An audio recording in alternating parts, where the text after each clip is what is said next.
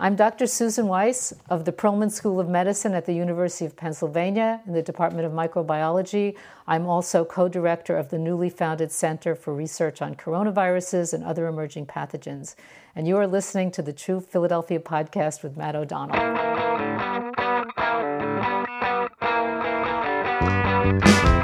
If we as a species are at war with the coronavirus that causes COVID-19, then Dr. Susan Weiss is a soldier on the front lines. The professor of microbiology at the University of Pennsylvania has been researching coronaviruses for 40 years, long before anyone thought they could lead to a pandemic. As the world tries to contain the outbreak, Dr. Weiss has been doing her massively important research from her home in Marion Station to protect herself from getting infected. She took a break to speak to me in her kitchen about what she has learned about coronaviruses during her career and what she is learning right now in this edition of the True Philadelphia Podcast. During our discussion, Dr. Weiss refers to SARS-1 and SARS-2. SARS-1 is the outbreak of a coronavirus in Asia in 2002 that was contained about a year later. The virus infecting people now is what Dr. Weiss refers to as SARS-2. Dr. Susan Weiss, right now in the True Philadelphia Podcast. Dr. Susan Weiss, thank you so much for inviting me into your home. I want people to know at home that we've been very careful. I have wipes. We've been wiping microphones. We're making sure everything is super clean. This is where you're doing your work these days. How's that going? It's a little bit odd. I'm sitting either in my kitchen with my laptop or upstairs with my desktop. And I'm on phone calls or web meetings all day long, pretty much all day long. I'm working harder than I really ever have for a very long time. Everyone thought that working at home would be a lot easier. Yeah, working at home is not easier when you're sort of involved in working on this new virus. So much important work that you're doing, and we're going to talk about it. The first thing is you actually have samples in the lab that you're working at. Not samples, the actual coronavirus that is part of this pandemic. Right. You have them. How'd you get them? Okay, so if the way we got the virus, aliquot, we would call it, a little bit of the virus was from a company called BEI, which gets it from CDC, from Centers for Disease Control. And the only way you can get this virus is that you have a high containment lab to work with. You have to have approval for that. And you have to have a CDC import permit that allows you to get the virus into your lab. So it's very strictly controlled. Where are the viruses? Are they in some type of highly secure box, or what are they kept in? The viruses are in what we call the BSL-3 facility. It's a biosafety level 3, which means it's locked. You can't get in very easily. And it's only worked within that facility. It cannot leave that area. This would be if you were taking a look at some kind of radioactive substance. That's how high of a level this is, right? I think it's higher than that. Oh, really? I mean, it's radioactive stuff you can have in your lab. You're supposed to lock it up, but it's not in a special facility like that. And you have to work with it. You have to wear either a mask or what we call a PAPR, which gives you fresh air, filtered air. So this is a respiratory pathogen, so you have to be really careful working with it. You're in a biosafety hood, and you're wearing this protective clothing as well, double gloved, a gown. So it's pretty high containment. When I was booking this interview, you wanted to make sure that I understood that you're a scientist and not a clinician. And I know what that means, right. But just explain to people what the difference is to be a scientist who analyze coronaviruses and someone who is a clinician working with coronaviruses. Okay, so I'm a basic scientist, which means I study how viruses replicate and cause disease in either tissue culture or sometimes in an animal model. So we're interested in really the mechanisms by which viruses infect cells and how the cells respond and how the viruses respond to the cells and vice versa. There's a kind of battle going on between the virus and the cell. So we're a little bit removed usually from human patients. We use animal models if we want to model human infections.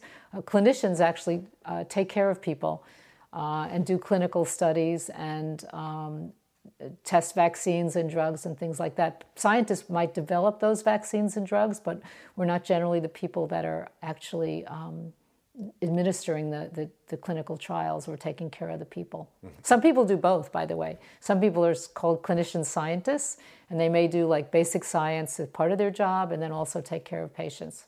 Okay.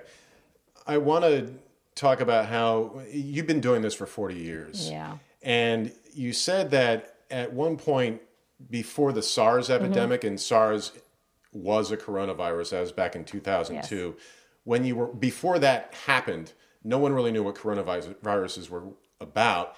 And people used to ask you, why are you wasting your time? Well, not quite wasting your time. Why are you in this field? It's not interesting to us. And that seems kind of ironic right now, doesn't it? It is very ironic now.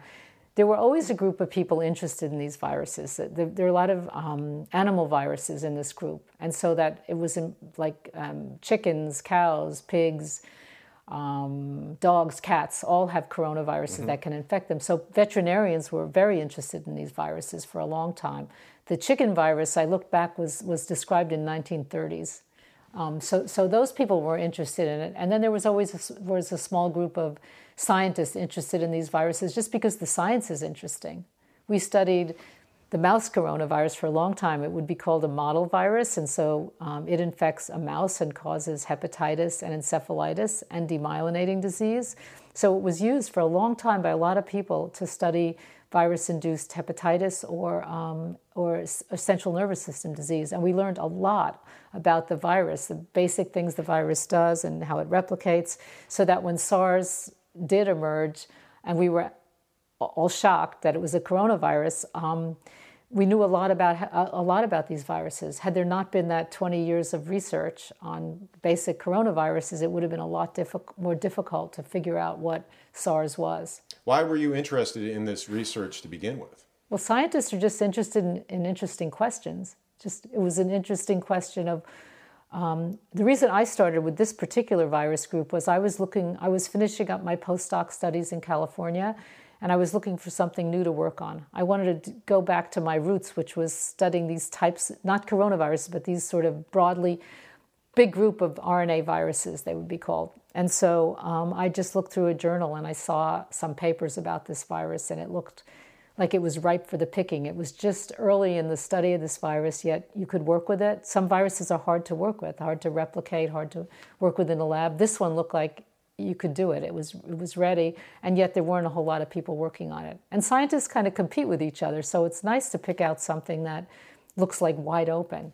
And it provided 40 years of research for me. The mouse coronavirus was first described in 1949, so it's not that new. Okay. But actually, with modern research techniques, we can explore these viruses a lot better. So the cold viruses were around, at least described in the 60s and 70s.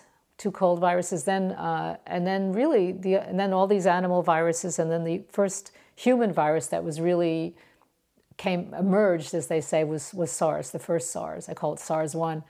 And then after SARS, people looked for more coronaviruses, and they found 2 more called NL63 and HKU1. And those viruses cause more severe diseases than the cold, but not as bad as SARS. They cause pneumonia or croup. So they're kind of intermediate in virulence. And then SARS just kind of blew everything. I mean, then after that, so we had SARS and we had the cold viruses and we had these intermediate viruses. And then in 2012, we had MERS. Are you familiar with MERS? Okay, absolutely. so MERS again is a coronavirus. And MERS was slightly different from SARS, but more lethal, but spread less. MERS is still causing new infections, by the way. There are 6 or 7 total coronaviruses? Well, you mean human ones? There are yes. 2, 4, 7. And there could be more. Yeah, I'm sure there are. And there could be more that haven't jumped to humans yet. There could be many more. Because, as you probably know, they originated in bats, and bats harbor, there are innumerable species of bats and innumerable viruses in each bat. So, yeah, and maybe we wondered, they could have actually infected humans, but we wouldn't know it because it didn't cause a horrible disease. We don't really know that. Some are stronger than others, or better at what they do as viruses. Like 2298, another cold virus, it probably had its origin in bats also. So it's not like every virus that comes from a bat's going to kill people. In the lab, you use mice to study?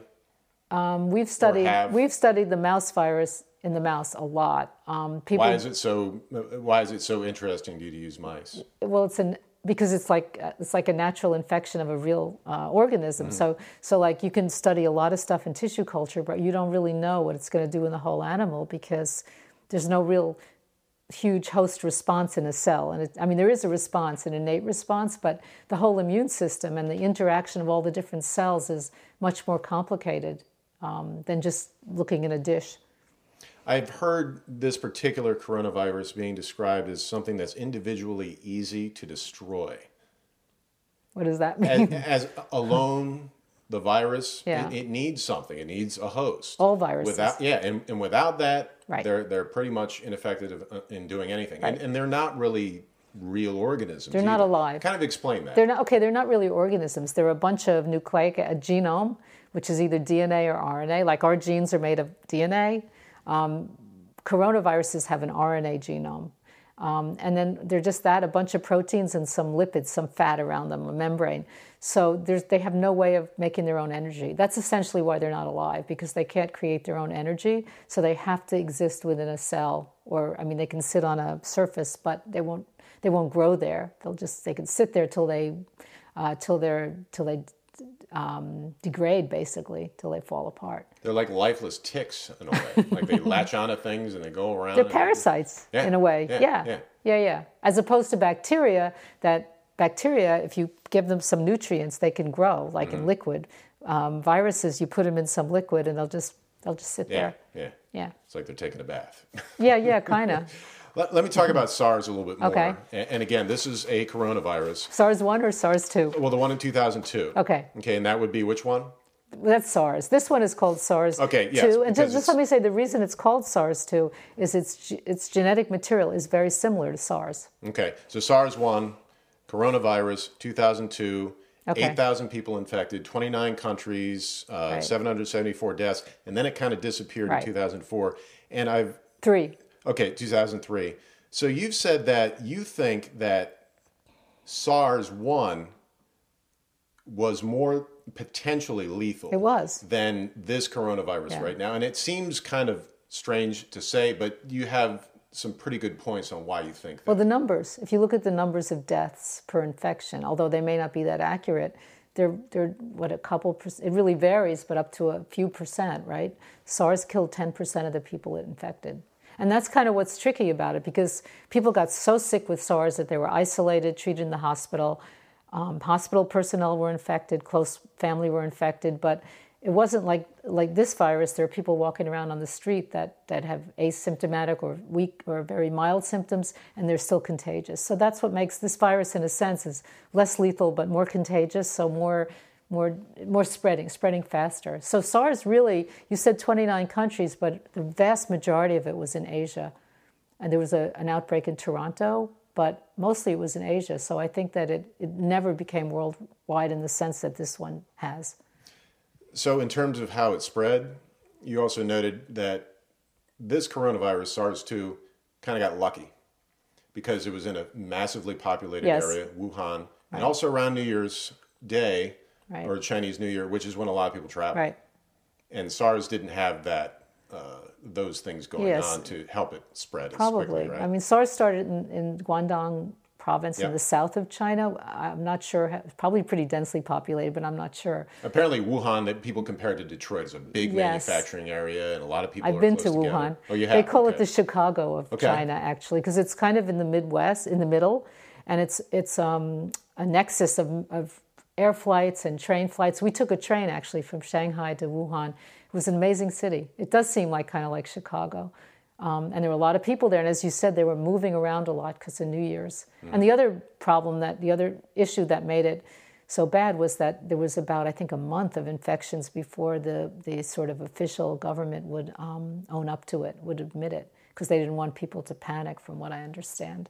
SARS-1, again, this is in 2002, spiked over 8 months and then kind of disappeared. Yeah. Does anyone know why it did? I think that the disease disappeared because the sick people were taken care of. They either died or got better, and they were in hospitals. They weren't walking on the streets. So there weren't many people walking around with it that didn't have many symptoms. Yeah. You either had it and you were really sick, or you didn't. Right. So in a way, it was a more lethal virus that spread less. It also, I think, inherently spread less readily than this virus. I don't understand completely. It did disappear. There were a couple of laboratory accidents after that where people got infected in China. while they were analyzing things. Yeah. So, I mean, again, no one really seems to understand why it went away. And it could have been temperature outside. It could have been the fact that, it was so apparent as to whether you're infected I think or not. It's more it was that. easy to pick people out. You think I think it's more public health. I mean, it did go away, and it was in the summer when it disappeared, so I don't know how much the weather had to do with it. It was July, pretty much. Because we went to China that following September. It started like around January, and then it ended around July, and then by September, when we were there, it was safe. We didn't know about any danger. Explain how a coronavirus jumps from an animal to a human.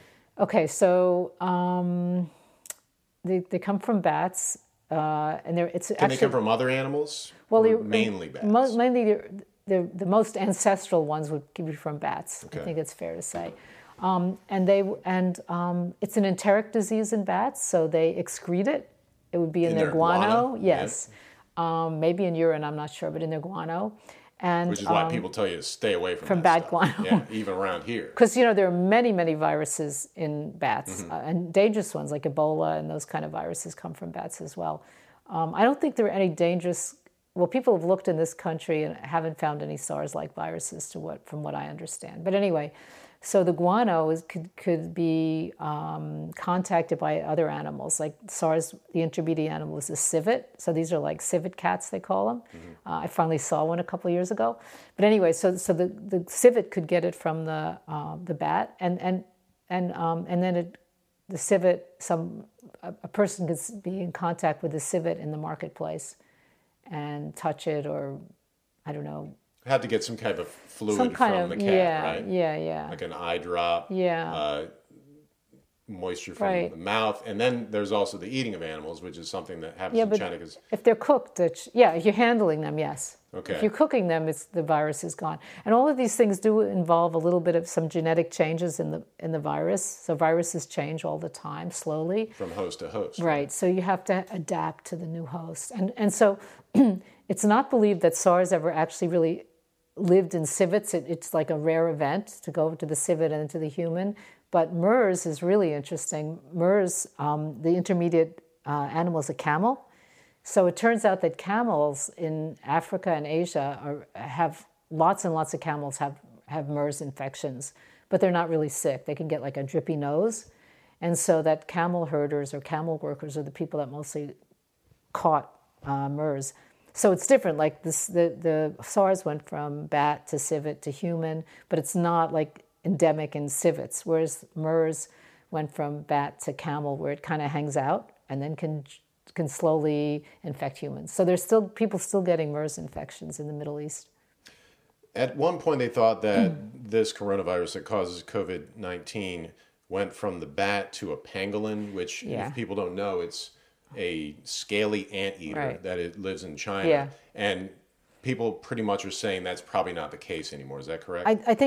I think we don't know. The reason that they think that the pangolin was the intermediate species was that people isolated pangolin sequences coronavirus sequences from pangolins that look very close in sequence to the SARS-2. So the SARS-2 is most closely related to a bat virus called RTG13. Doesn't really matter, but right off the top of your head. Yeah. Well, I'm talking about this every day.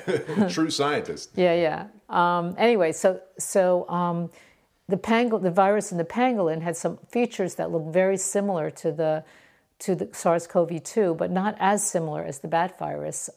So some people think it could have been a recombinant virus. So sometimes you get two viruses into a cell, and they can exchange genetic material, so to speak. So you get a new virus out. And they adapt more rapidly with two Perhaps. together. Right? Well, it depends that could be the case. I mean, flu viruses reassort. They do that sort of thing too. Okay.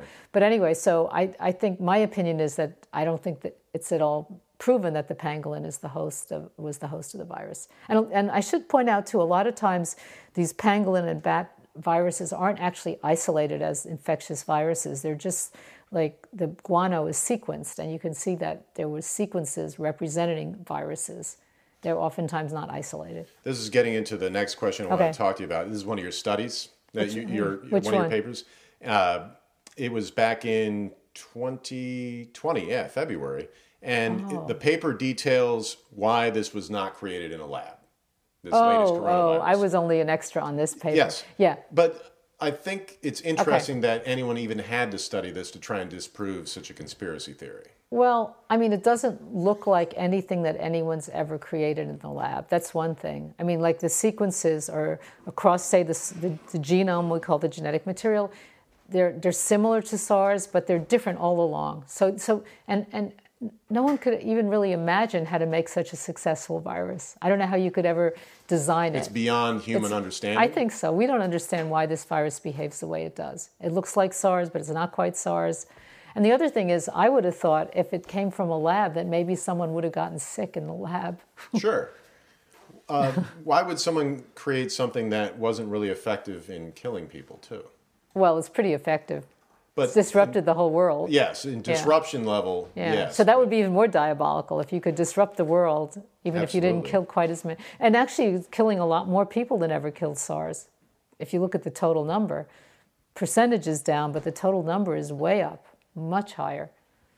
So can we talk about some of the things that happen to humans with this coronavirus and what you think? And I know this is beyond your research. Okay. But, I mean, what are some of the things that you're looking at and what are things that are kind of ringing bells? Okay, I'll tell you a little bit about it that I know. This is very general. So it infects the respiratory tract. It seems to infect the nose and down into the lungs, deep into the lungs, and that's why it's so dangerous. There's been a report I've just read about, maybe you have too, about people losing their sense of smell. I was talking to some ENT people, and nobody really understands why, but it's pretty interesting. And they wonder, will they get their sense of smell back? I don't know. And some people apparently do. They do? Okay. So does that tell you anything right there, the sense of smell? Not to me. I don't know much about sensory, smell sensors in the nose. But it infects, it uses this receptor called ACE2 that's found deep in the lung. It's found also in the heart and other kidneys, I think. And it's so many viruses and coronaviruses, they cause disease not only by infecting the cells and killing the cells, but by inducing what's called a cytokine storm. You've probably heard that expression. Basically, it's like... If I said yes, I'd be lying. Okay. A cytokine storm is just like part of the immune response. Cytokines are mediators that do all sorts of things in response to infections, and they can do destructive things. They cause massive inflammation, and that's not always so good for the cells. So basically, the disease is probably, pretty much caused by both the combination of the virus itself and also the host immune response to the virus. And what does it tell you that is able to attack you in the upper and the lower respiratory areas? Just that receptors for the virus. Virus is always attached to a protein on the cell surface called a receptor. And part of what we call the tropism, that's like where the virus goes, what organ it goes to, has to do with how well the receptor is expressed in these different parts of the body. But it's not the only thing, because once the virus gets in, some cells are going to be more receptive to others to replication of the virus. So it's a combination of virus getting into the cell and then what happens afterwards. And back to the immune response, that's what I find super interesting, because sometimes things that hurt you kind of make you hurt yourself. Yes. And that may be what's happening with this. Right. So immune responses can be, they are protective also. So it's a combination of part of the immune response protects you against the virus, like a vaccine. When you get a vaccine, that induces an immune response, and that's generally protective, although you have to be sure that's protective and not pathogenic as well. So that's why vaccines have to be tested for other effects, right? But at the same time, the cytokine storm can be destructive. The SARS-2 virus samples you have at Penn in the lab, what are you hoping to learn very soon and down the road as you do your analysis? Very soon, I'll tell you, what we're doing right now is just supporting trying to help the clinicians figure out how much virus is in samples and things like that. We want to know, we want to know how to destroy it, like how safe or dangerous it is in samples. We want to know how much is there. So that's sort of just a support function. But for our own lab, we want to know how it compares to other coronaviruses we've worked with in terms of how it interacts with cells and the immune response. That's my particular interest in the innate immune response. We want to know if you look at the genome of SARS-2 and the original SARS, there are some subtle differences.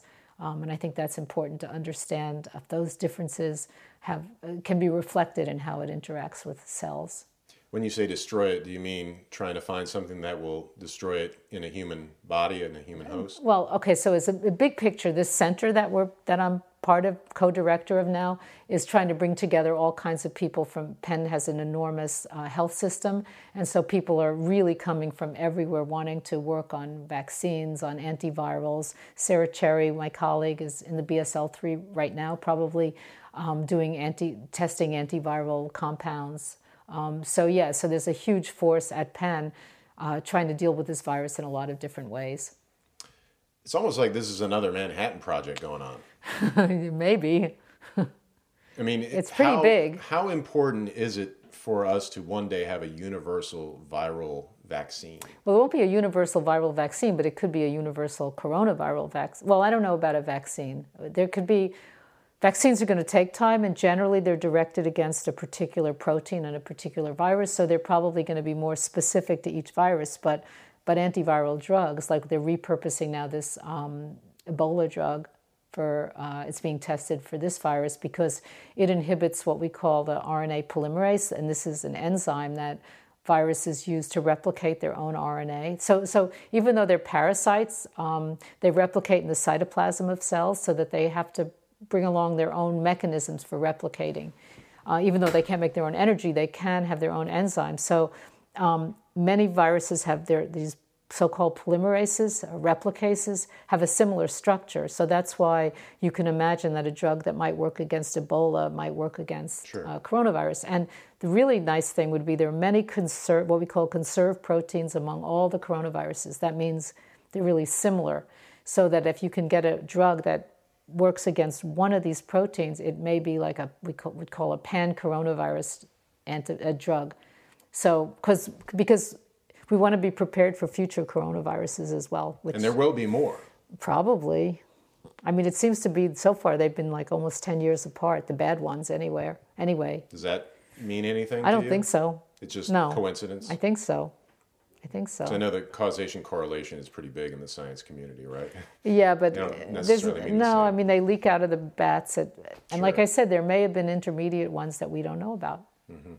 Do you feel like there's an enormous amount of pressure on you to quicken your research for the good of everyone, given that this is happening right now? A bit. I feel like, so my whole lab is the 4 people. Penn is not allowing people to work unless you work on essential work, and this is considered essential. So 4 people in my lab are up there working away to try to help both help get things set up for the clinical samples, and also to start actually. We had so many people have come to me wanting to offer us specialized cells that we like nasal epithelial cells or things like that to see how the virus grows in them, which would be really exciting. So that's fun. That's good. So you do feel a lot of pressure. I mean, yes. But you can only go at a certain amount of pace because the science has to be right. Right, but you can go at the pace of having conferences all day long and all night long. Can I talk to you about how we as the world community has responded to this? Okay. Do you have any thoughts on, I mean, at first everyone seemed to blow this off and say, oh, well, the flu is much worse. Our president blew it off. Yes. So, I mean, tell me your thoughts on not just this country, but how other countries have dealt with this. So there's been a real variety of responses. I just read today in the Times that there are more infections here than there were in China, which sort of blew me away, because the idea was we thought that China was a disaster. And they have a lot of people there. Sure. So we haven't responded very well, perhaps, because we knew it was coming. From what I understand, Singapore, for example, which is a very wealthy company, had a hospital ready to take care of patients after SARS, because they were hit by SARS. We weren't hit by SARS, so I think we were too casual about coronaviruses, and we weren't prepared. Have you thought about how this is going to change you, not as a scientist, but sort of your daily life? Well, I'm wondering whether is this going to become our daily, I mean, it's going to be like this for a while. I have no idea how long. But I've read speculation that after all this, maybe we're going to work at home more, and maybe we're going to, which I have very mixed feelings about that. I don't know whether life's going to go back to normal or whether it's going to be a real change. Is the real difference maker whether or not this jumps to the next season? Not to me. I mean, I don't know. I mean, if it jumps to next season, eventually people are going to get what they call herd immunity. You've probably heard of that, where, no pun intended, where you, when enough people get infected, it'll sort of become part of the, just part of the population. You're doing great work. We appreciate it. I appreciate your time because apparently you have a conference call coming up very shortly. No, actually, just not a conference call, but yeah. You have other stuff to do. Yeah, including a Zoom meeting with my extended family today. You're almost like part of the first responders when a fire breaks out, but this is much. Except I'm sitting at home. Yeah, but you're still doing. Right. I'm not exposing myself because I'm over 65. Please be careful. Yeah. And thank you for your time. Thank you. Dr. Susan Weiss from University of Pennsylvania on the True Philadelphia podcast. Thank you, Doctor. Thank you, Matt. And just like that, Dr. Weiss took a look at her email inbox and it was loaded again. Back to work. Our thanks to Dr. Weiss and all of the medical professionals out there who are trying to care for us, protect us, and treat us, all while trying to find a way to prevent this pandemic from happening again. I'm Matt O'Donnell, and this is the True Philadelphia podcast.